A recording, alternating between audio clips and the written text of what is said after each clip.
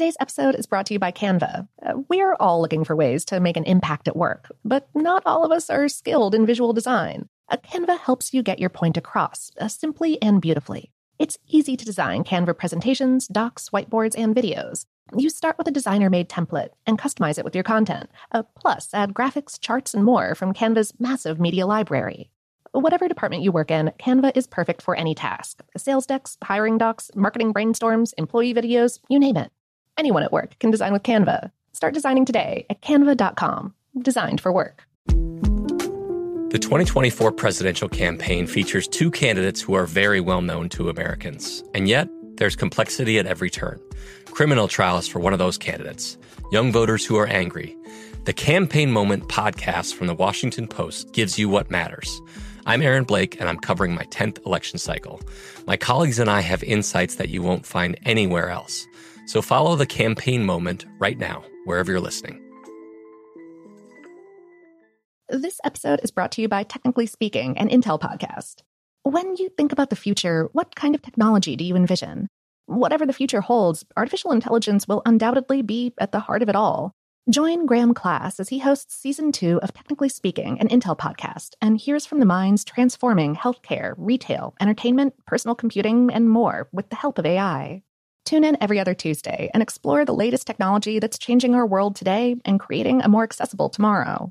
Listen to Technically Speaking, an Intel podcast on the iHeartRadio app, Apple Podcasts, or wherever you get your podcasts. What's up, this your boy Lil Duval, and check out my podcast, Conversations with Unc, on the Black Effect Podcast Network. Each and every Tuesday, Conversations with Unc podcast feature casuals and in-depth talk about ebbs and flows of life and the pursuit of happiness. Unlike my work on stage, I tap into a more serious and sensitive side to give life advice and simply offer words of encouragement, yet remind folks to never forget to laugh. Every Tuesday, listen to Conversations with Unc, hosted by Lil Duval on the Black Effect Podcast Network, iHeartRadio app, or wherever you get your podcasts. Presented by AT&T. Connecting changes everything. Okay, picture this. It's Friday afternoon when a thought hits you. I can spend another weekend doing the same old whatever, or I can hop into my all-new Hyundai Santa Fe and hit the road. With available H-Track all-wheel drive and 3-row seating, my whole family can head deep into the wild. Conquer the weekend in the all-new Hyundai Santa Fe. Visit HyundaiUSA.com or call 562-314-4603 for more details. Hyundai, there's joy in every journey. Welcome to Brain Stuff from How Stuff Works. Hey, Brain Stuff, Christian Sager here. Here's some good news for the Americans out there dreaming of being president. It turns out the job requirements are surprisingly simple. You just have to be a natural-born U.S. citizen, 35 years or older, who's lived in the U.S. for the past 14 years. But, of course, there's another factor here. Money. So how much does it actually cost to run for president? Well, good news. Registering as a presidential candidate isn't actually that expensive.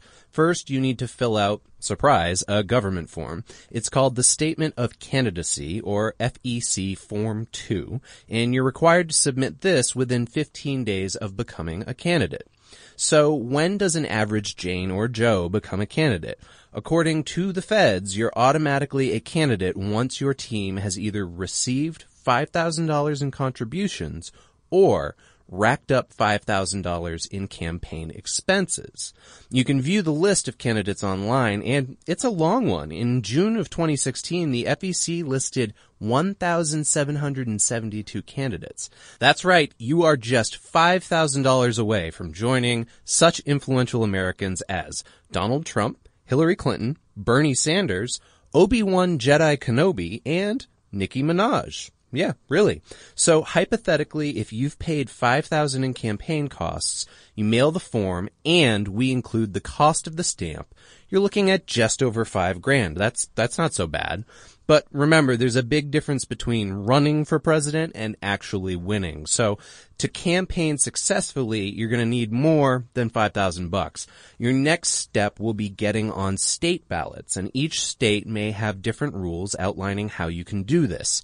Unless you're already established, you'll need petitions. For example, in 2012, Democratic candidates needed either 1% or 500 signatures from Democrats in each of California's districts. But there were over 50 districts. This means you'll need a volunteer campaign along with advertising and probably a paid staff. While it's possible to be a write-in candidate, it's not probable that you'd be able to garner any significant numbers that way. Caucus states like Iowa just require enough people to show up and cast a ballot for you. But there are hundreds of caucuses in Iowa alone. You'll need a strategy to reach these voters, which, again, means you'll need a staff. You'll also need money for advertising, travel, and more. The cost of pizza for volunteers alone could run into the tens of thousands of dollars over time. By this point, the campaign has already become massively expensive. Luckily, you've got contributors. Virtually no viable candidate is going to be self-funded. Instead, the average would-be president receives contributions from individuals, parties, corporations, political action committees, and so on. Uncle Sam has different limits on how much money these entities can contribute during the primary and general elections. While every campaign is different, there are some definite trends. For instance, each recent campaign seems to be more expensive than the last. According to the FEC, President Obama's 2012 re-election campaign raised $683.5 million. Contributions from the Democratic Party and other outside groups raised the total to around $1.1 billion. The entire 2012 campaign, all parties combined, was estimated to cost $2.6 billion. Pundits, fundraisers, and other policy wonks predicted the 2016 campaign would top these numbers, with the Clinton campaign alone rumored to possibly reach $1.5 to $2 billion. And these numbers led speculators like The Economist to predict that the 2016 election may eventually ring in at an unprecedented $5 billion. Does this mean you have to be a multimillionaire to become commander-in-chief? No, but it does mean you'll need millions of someone's dollars to ensure your voice is heard amid the din of all the other candidates vying for the public's attention. In 2004, George W. Bush spent $367 million for re-election, while the John Kerry campaign spent $328 million. In 2008, the first Obama campaign spent $730 million, with the McCain side spending $333 million. As we saw earlier, the 2012 Obama re-election push cost $683 million compared to the Mitt Romney campaign's $433 million.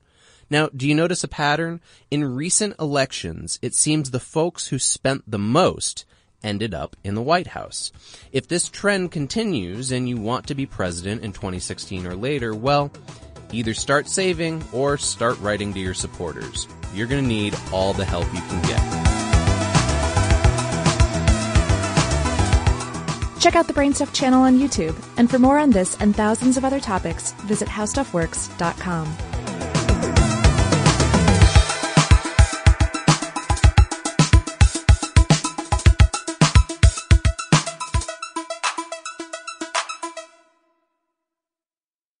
If a new house is on your wish list in the next 5 years, grow your savings faster and experience your dreams with an Ohio Homebuyer Plus account from Kemba Financial Credit Union. A savings account specifically designed to save for a new home, where you can earn 7% APY, a $500 matching bonus, and a $1,500 mortgage closing cost credit. Learn more at Kemba.org. Offer expires March 31st, 2025. APY equals annual percentage yield. Restrictions apply. NMLS 292230. Equal housing lender. Federally insured by NCUA. Hey, I'm Jay Shetty, and I'm the host of the On Purpose podcast, and I had the opportunity to talk to one of Hollywood's major icons, Michael B. Jordan. In our conversation, Michael shares the highs, the lows, and everything in between, offering a genuine glimpse into his world. The closest to getting what you want is always the hardest. People give up right before they get what they've always wanted to get. Listen to On Purpose with Jay Shetty on the iHeartRadio app, Apple Podcasts, or wherever you get your podcasts.